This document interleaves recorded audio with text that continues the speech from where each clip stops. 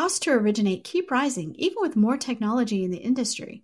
The problem is the core platform. A new LOS can re-architect the process around data, not humans moving paper files. Vesta has built this LOS, and you can learn more at Vesta.com. Welcome, everyone. Today, my guest is Kevin Peranio, Chief Lending Officer at PRMG, to talk about mortgage innovation and why he thinks 2024 is going to be an incredible year for mortgage lenders.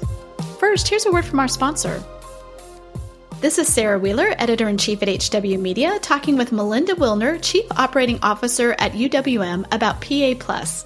Melinda, why is it important for brokers to be scaling their business right now? Yeah, well, one, it's a little bit quieter of a time, so there's more time to invest in making your process the absolute best one that really wows the borrower at the end of the day. But secondly, like we all know, rates are going to come down, and we need to be as efficient as possible to be able to scale for the future when we're all dealing with a whole bunch of refinances. So perfecting the process right now is a great move. Great points, Melinda. And listeners, you can find out more at uwm.com.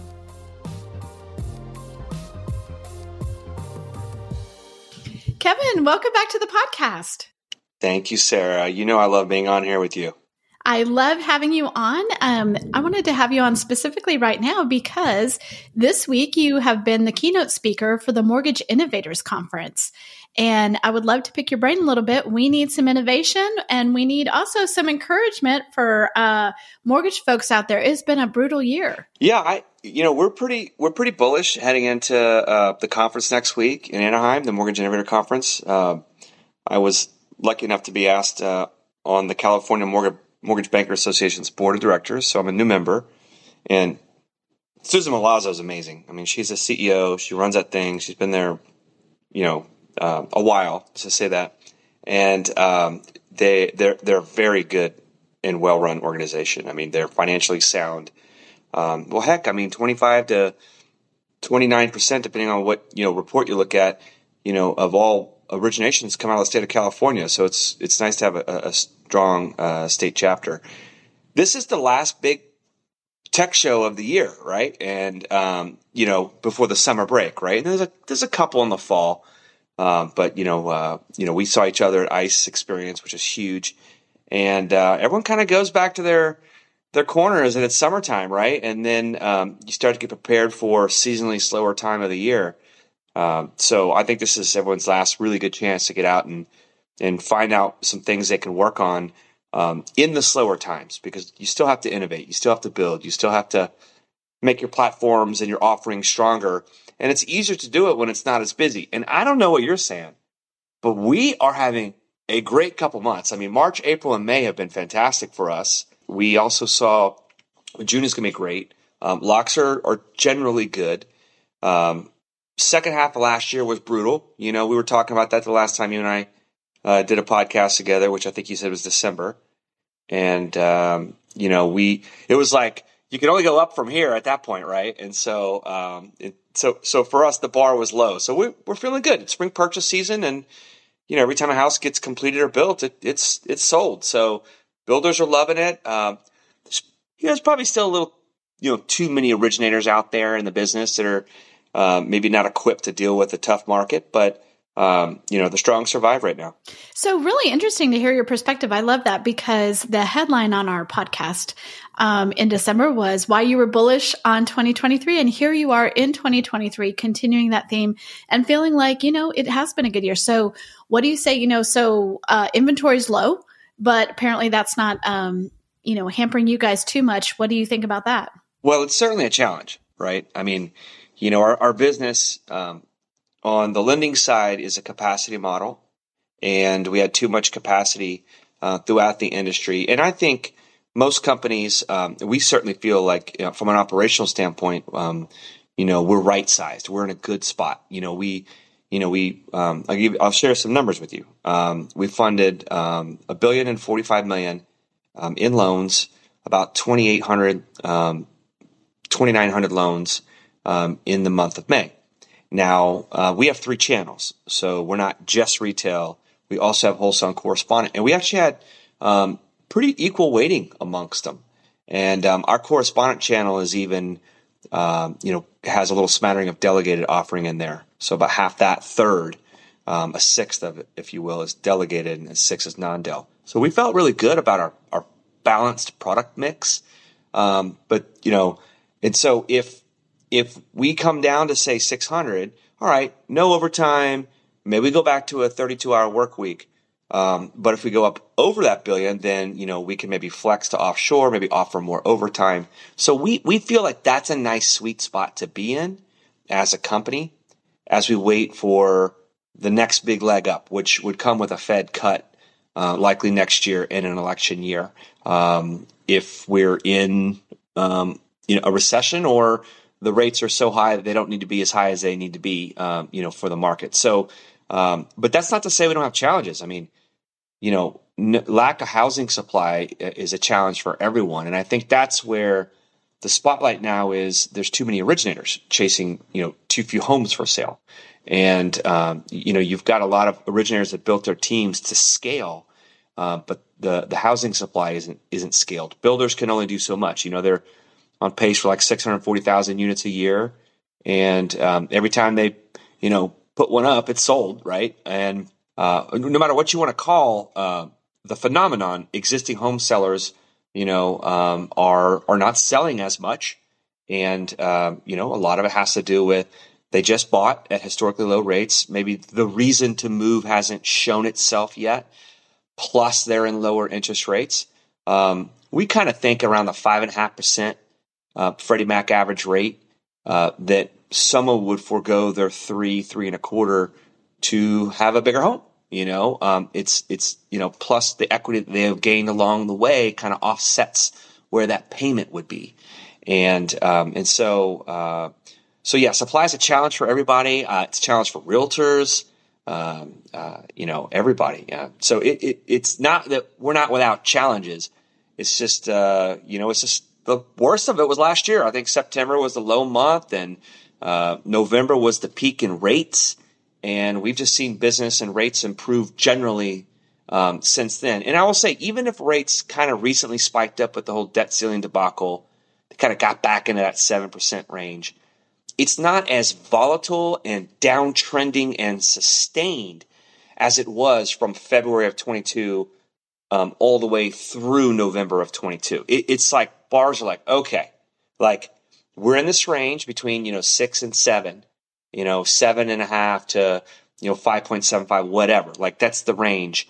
That's the going price. The timing of when I need a roof over my head, isn't going to give me a 4% rate. I need a roof over my head. I got to make the move. And so, the lack of volatility in interest rates and the fact that it's not a severe downtrend like it was in 2022, I think, bodes well. And perhaps the second half of this year, even though seasonally slower for purchase business, I think could surprise people. I think, people got to move, right? So they're still going to move if housing supply comes up. And who knows, maybe we get a little tailwind and we get the Fed to pause and then maybe at some point cut rates and then we get even lower rates. So we're positive, we're bullish, we're grinding. It's not without challenges. But nobody wants to sit next to someone in a foxhole fighting when they're complaining and whining all the time. You got to fight. You got to fight through it. Kevin, that's so true. I think we might actually see a better fall than people are expecting for all the reasons that you just said. I did want to ask you before we move on too much, when you talked about how you guys feel like you're right-sized, what does that look like as far as the mix of people that you have, underwriters versus, loan officers versus, what you might do offshore? Tell me a little bit about that. Sure. Every company's different, right? And so we do a lot of government lending. About half of our business in May was government, and so we're a community lender. We've got 200 retail branches in communities. We're a Ginnie Mae issuer, so we're able to do tough deals, serve the underserved, and we have the HUD Watch numbers to prove it. So there's a little bit more intensity in underwriting. There's a little bit more manual work, and so we feel good about that. Then you've got your cookie cutter stuff that comes around, and we've always had an offshore resource that we use, and it goes back to a relationship that so there's 4 partners at our company. Paul and Robert founded the company. And then I've been with the company, October will be 13 years, as a partner a little over 7. And then Gary Malice is our partner over strategy and capital markets. He was one of the owners of First Magnus, which is where I started in the business in 2001. And he and that team at First Magnus created an offshore group. And we've been using them for many, many years. And but we're not an offshore company, right? So, they do some work on, some processes, whether it's lock validations, maybe some help in post-closing shipping. From an underwriting perspective, they are helping with certain file types. But it comes back to an onshore resource that cleans up the file, and all the communication and customer-facing communication is all onshore. So we're not like a huge offshore company, but it helps us keep our costs to underwrite. I mean, we can underwrite a file for $50 offshore, and then another $25 for the onshore resource. That's $75 to underwrite a file. So we think that helps us kind of stay in the game. So that's how we use it. And again, when you say right size, I mean, I think it's harder to be bigger right now. Imagine if we did $2 billion in the month of May, and then in the month of September coming up, we only did 1.2 billion, right? That's the equivalent of maybe going from $1 billion to 600, right? So 800 million in monthly business lost. It's hard to be like, all right, no overtime, we're going to go to short work weeks. I mean, you're overstaffed. And so bigger companies have a tougher time in slower markets. So I'm just speaking for us as far as like our size and our volume, where we feel good about where we're at. But we don't, we've never wanted to be number one and hire thousands of people, and then you got to fire thousands of people, and that's not a shot at any lender, but that's just, economics. I mean, when you get big, it's hard to manage. Look at the lenders that have gone out of business. There's just 5 wholesale lenders in front of our wholesale channel that don't even exist anymore. I don't need to name names, but you truly, there's no too big to fail in our business unless you're a bank, of course. But you get big in our business, you can get on the out of bounds side, and so we feel really good. We're being patient. When it gets slower, you gotta develop your team. You gotta work on resources. You gotta try and be more efficient. You can't just cut your operation costs and that's it. Like, you got to make that cost that you spend more efficient, and do more units. And that comes with trying to, build and develop, deflationary technology. And so that's a lot of our focus in both ops and sales. Okay, well, let's talk about technology. One of the biggest things that, everywhere I go, people want to know about AI in a different way than AI, say, 3 years ago, 2 years ago, because there have been a lot of, things happen, ChatGPT, other things. What do you think is really innovative right now? When you're going to be speaking at the Innovators Conference, what technology do you feel like is making a difference right now? Well, this is my third podcast taping in 24 hours, and AI and data are all the rage, right? It's interesting, like ChatGPT came on board, and now like AI is mainstream, and the reality is there's no I in AI. It's not sentient. It's not going to take over the world and be Skynet and shoot us all and steal our pets, right, and cause a nuclear holocaust.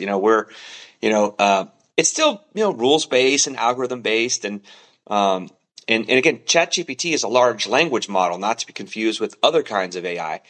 I'll give you an example. So in our business, there's all these little processes that are kind of manual and wonky, and we've been using robotic process automation for several years, and we have a team that does that. We have, some developers and engineers and stuff, and I think every company, kind of goes down that path. The software we use is called guided UiPath. So UiPath is the software we use, and then we try and come up with different ways to just be more efficient. Whether it's pinging a HUD website to try and clear cavers or pull up a case number, or just a software bot that's programmed to do something. And so where I like where ChatGPT is going is it's created this big buzz, and now AI is like a mainstream. It's so funny. Like, as soon as that came up, there are companies that have been in our business for like 10 years, and all of a sudden, like, their slogan is like AI. Like, they just started using the word AI in their slogan. I'm like, no, you're the same thing you were yesterday. Like, but anyway, I'm not going to call them out. But it is a buzzword right now, and the bottom line is like, using technology is deflationary. It reduces friction, it compresses time, and it allows you to scale your business. And that's important in both sales and operations.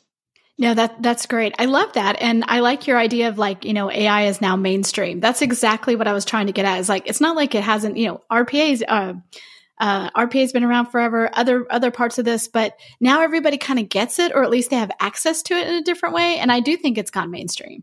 Yeah, 100%. And that's good.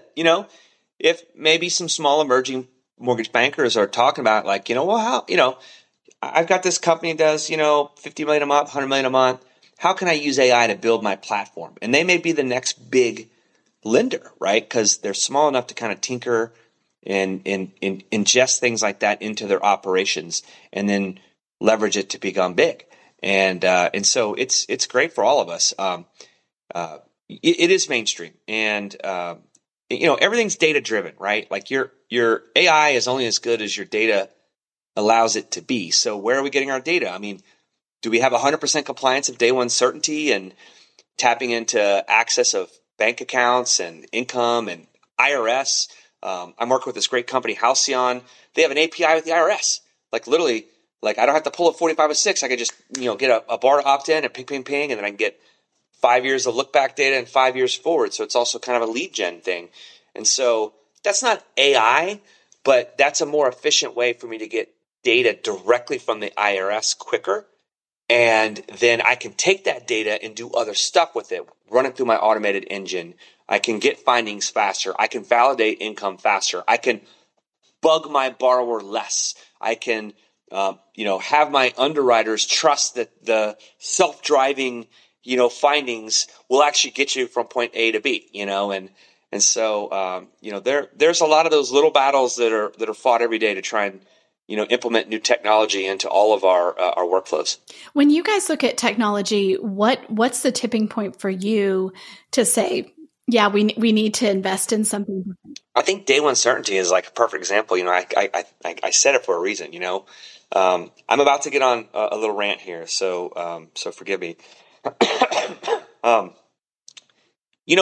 Rocket Mortgage was given day one certainty first before everybody, which was push button get mortgage. And just for our listeners that want to know what that is, thank God Fannie Mae and Freddie Mac, with the blessing of FHFA, their regulator, allowed access and opened up this whole industry for push button get mortgage to happen. So borrowers give us their usernames and passwords for their bank accounts and their employers and all this different stuff. And we're grabbing income and asset information straight from the source and calculating income and assets. So Fannie Mae and Freddie Mac are blessing the findings and going, hey, we'll give you rep and warrant relief because they are getting access to see straight from the source of data, income and assets. And so it's like pre-funding quality control for Fannie and Freddie. The problem is assets aren't being used fully because originators are scared that when that gets pulled, that there's a guideline that would get blown out. I'll give you an example. And I've had discussions with Fannie, Freddie, and FHFA about this. If there's a large deposit on bank statements that get uncovered through pressing an automated button in day one certainty, that deal's dead, right? Maybe, I don't know. The current guideline says source all deposits. So now you're going to go find out where it's from. I don't know where it's from. We don't know where it's from. Maybe it's from a family member. Maybe it's a gift. Maybe it's not. I don't really know. And so that unknown of what's going to be uncovered, originators throughout the entire industry don't want to put that in front of an underwriter. They sure as heck don't want to put that in front of day one certainty, where Fannie and Freddie are looking at it because it just got ran from an automated version. The guidelines allow you to have 60-day seasoned funds. So now instead of using day one certainty, because the guideline scares everybody of the worst possible outcome. I'm not saying all the outcomes of large deposits are bad, but there are some outcomes where they are bad. And so originators are like, I'll just wait 60 days, and then I'll show them the bank statement where there's no large deposits and all the funds are seasoned. And it's just for down payment anyway, right? So if it doesn't show up on a credit report after those 60 days, is it really a liability that you care about? So there's all these deposits that I don't know where the money comes from, and it's just kind of a pain to have to source. If it doesn't show up on the credit report as a liability, it's not really a debt-to-income risk to anyone. But it's being used one time for the down payment. So does it really matter? Like, does it really, really, really matter, right? Unless it shows up on a credit report. So I think they need to change their guideline and allow, maybe change their guideline on how they look at gifts, how they look at large deposits, and they would get a lot more usage of day one certainty on the asset side, which would compress time a ton on getting loans put through the process. That's just one that is not being used at wide scale, and I think it's a huge missed opportunity that Fannie Freddie and FHFA could do something about. So I think it's really interesting. I was talking to someone at FHFA last week, and they were talking about it, how they're like, there are all these things out there. How do we get lenders to use them? Right? It's the adoption. I mean, there are more things out there and probably in everybody's tech stack than they actually use. Yeah. No, I agree. I was invited to take part in a panel and discussion at the FHFA coming up in July. And it's basically like a showcase of new technology. They have I gotta tell you, Jason Cave, for example, might be who you talk to. He's the head of innovation at FHFA, making a real public push, trying to get out there in the market, talk about technology, and how to get the GSEs aligned to look at certain things and approve certain things that make sense to help serve more borrowers, get more borrowers. Get their taxes prepped more readily for less expensive, get more access to information, show more rental income history because some people are credit invisible. There is a lot of stuff out there. And to be honest, it's overwhelming, right? Because, our business is so originator centric. I mean, our company, our motto is built by originators for originators, our two founders. And so we serve originators no matter how they want to be served. So originators only have so much time. They're grinding for deals right now because there's a lack of supply. So maybe now's not the day that they're going to go use like this new QR code, WISP to go out and extract cell phone numbers off all of their marketing collateral. Like they're just, trying to like grind through deals and answer, phone calls and make phone calls. And so, and then the flip side is when it gets busy again, it's hard for people to, all right, well, I'm so busy. Loans are falling out of the sky because rates are low. It's hard to go do something new. And that's just our business. It's a very manual, rugged, hand-to-hand combat business. And it's always hard to, I've always said this. I say this all the way. It's like my phrase. It's hard to zoom out and just kind of look around and then be able to go, okay, here's the big picture. I need to do this, this, and this. And so, I've used that phrase zoom out for ever since Zoom was created. So I appreciate you using that. I have a question. We saw in 2020, 2021, lots of lenders go public or try to go public. PRMG, you guys are privately held. Why do you think that is an advantage to you right now? Yeah, I think it's an advantage all the time. Again, Paul and Robert founded the company.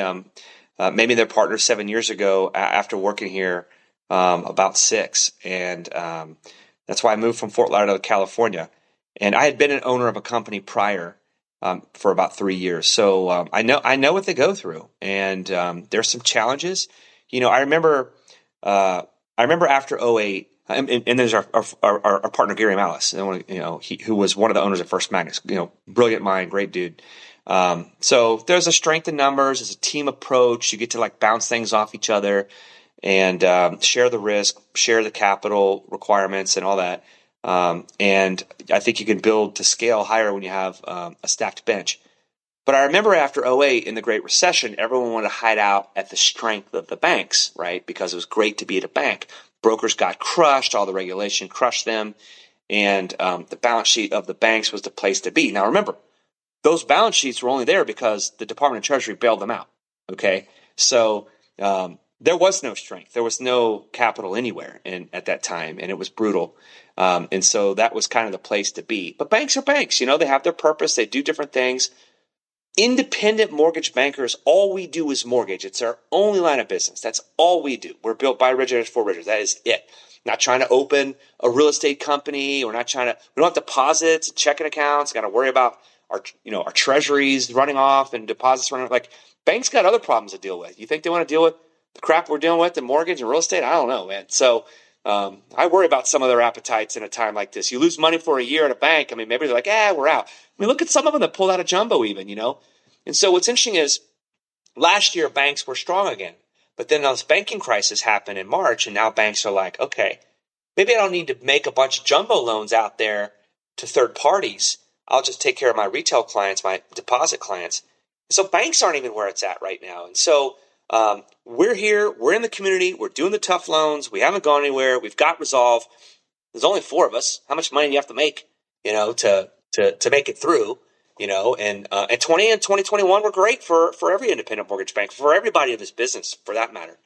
And so there's something to be said about the flexibility. And it's not like there's a lack of oversight. I mean, yeah, banks are regulated, but we've got the CFPB. I mean, we've got fair lending exams that we go through and work together with our partners at the CFPB. We have audits with Fannie and Freddie and Ginnie all the time, all of our warehouse lenders, every single state.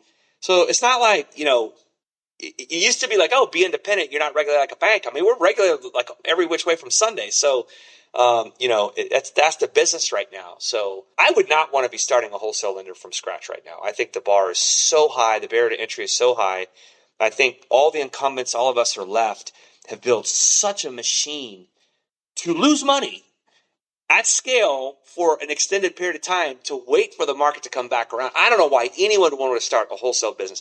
So you see a lot of people, coming out and doing non-QM because, you can make a little bit more per loan. I mean, it's the new subprime, right? I mean, it's not subprime because the borrowers, they do perform well. The guidelines aren't like 80-20 no doc 100% financing, but the margins are fatter there. So you see a lot of companies pivoting to non-QM or coming out at non-QM because they can't make it in A paper.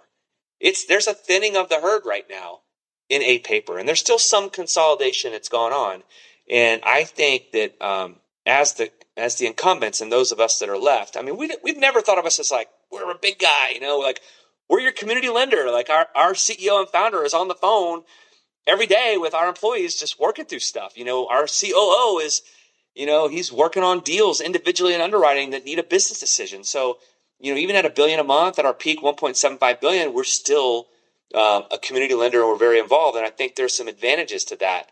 I think it's very hard to jump in the game right now in certain spaces for sure. Independent is with a strong balance sheet. I think is very important right now. Well, I also think, it's one thing to say, yeah, we're going to start doing non-QM, but you have to have the bench strength of people who know how to do that right. 100%. I mean, we've hired some great people at our company to run that. Paul Jones is out there. He's a gentleman I have a ton of respect for. I've been on panels with him in the past. And when First Guarantee went out of business, another company that, got sideways for whatever reason, their money was with a hedge fund backed fund out of PIMCO and they pulled the plug and it's unfortunate, and so we try to bring on good talent from that team and help out where we could. And, we were already doing non-QM and we were banking non-QM. So we have 4 different relationships where we underwrite in-house and close and fund and sell off close loan packages of non-QM deals. We don't just broker out non-QM deals, which we also offer that too. And Paul, we brought on to help be our non-QM expert. He holds trainings. He helps with our cap markets team with Gary Malice and then our underwriters. And so, but that's 10% of our book, could be 15 if we flex up. Rates come down, A paper is where it's at. I mean, A paper is still going to run, right? So we find balance. We're diversified, but we're not going heavy in one direction. I mean, look at, March of 2020 when there was a liquidity event. What was the first thing to dry up? Boom, non-QM, gone, done. Like it just froze overnight. The whole reason the word non-QM is there is because it's a non-qualified mortgage as opposed to defined as a qualified mortgage per Dodd-Frank, which is an A paper GSE loan. Non-QM has its own separate private market. And we could have another pandemic tomorrow. I mean, God forbid that doesn't happen. It sounds awful, but that absolutely could happen. Okay. And if that happened, we're already in a liquidity drawdown with the Fed doing what they're doing. What do you think's the first thing to dry up overnight? Non-QM. Immediately. And so if your whole business model is just that, that's tough, right? And God bless those people who have, the chutzpah to get out there and do that. But it is, Dodd-Frank carved that out to protect the A paper world. And so, second liens are under pressure. If we have a serious job loss recession and defaults go up, which they have not, But if they do, what's the first thing to go? Second lien.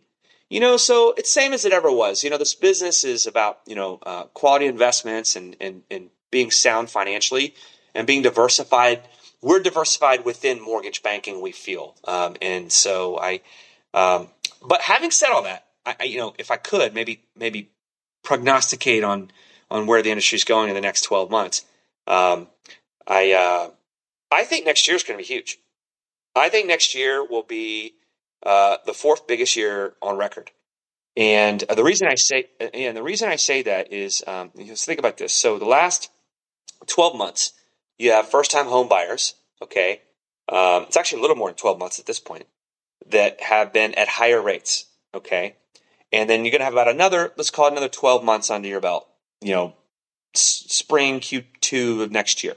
You get 24 months, okay, 1.5, 1.3, 1.5, 1.5. We'll just call it $3 trillion in first-time home buyers or purchase business at higher rates, at larger loan amounts, by the way. I mean, the loan amounts are larger than ever. Like, there's no supply. The loan amounts are huge. So for there to be a net tangible benefit for a borrower in a year from now, they could probably just go down 75 basis points in rate, 0.75 in rate. If the Fed pauses, okay, we might get that rate decrease.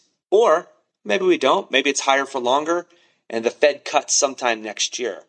And then you get that. So now you've got cheaper money getting some of those 3% borrowers' existing home sales off the shelf to buy up. Okay, so you got some more inventory come on. Plus you got about $3 trillion of borrowers that want to refinance. And our business has been shrinking since the $4.6 trillion 2020 and 4.3 or 4.1 2021, whatever you want to call it. So the capacity is down. So it will feel even bigger.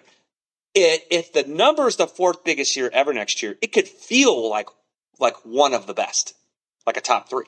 So anyway, we're extremely bullish, even more so on next year, based on the way the setup is there. And who knows, maybe a couple more big players decide to drop out of this business. That, like you said, at the beginning, some people you talk to, it's brutal. They don't have their P's and Q's in order. And people do funny stuff when you lose money for a year straight. They're like, yeah, why are we in this business? And you'll start to have some of those conversations happening if they aren't already. We're good. We think a lot of independent mortgage bankers are probably in a good spot at this point. They've survived this far.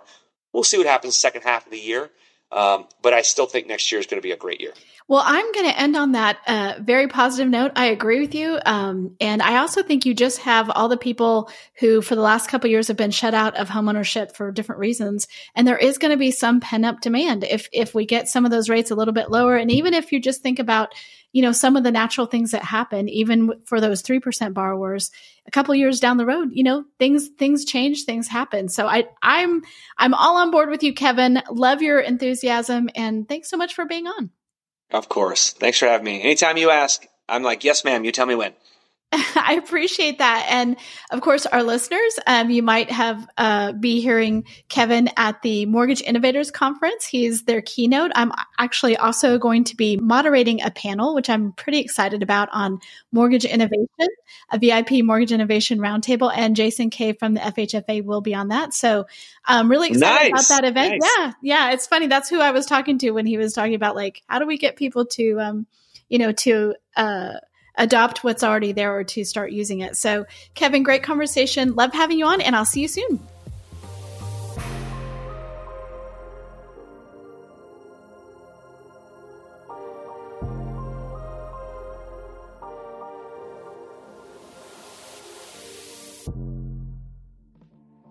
Hi, I'm McKenna Clay, Events and Program Specialist here at HW Media, and I wanted to invite you to our upcoming event this summer. A theme we've heard from housing leaders this year is the importance of relationships to not only survive, but be strategic in 2023. And that's why we decided to invite the top C-suite executives and leaders in mortgage to join us at Gathering of Eagles in Austin, Texas from June 18th until 21st. Now, Gathering of Eagles has historically been exclusive to the nation's most elite brokerage, association and team leaders, and C-suite leaders. But for the first time this year, we're opening up the audience to include execs from mortgage, title, and insurance so that you can connect and build vital partnerships for your business. If you want to learn more, visit the events page on realtrends.com, and you can get registered today to come hang out with us in Austin.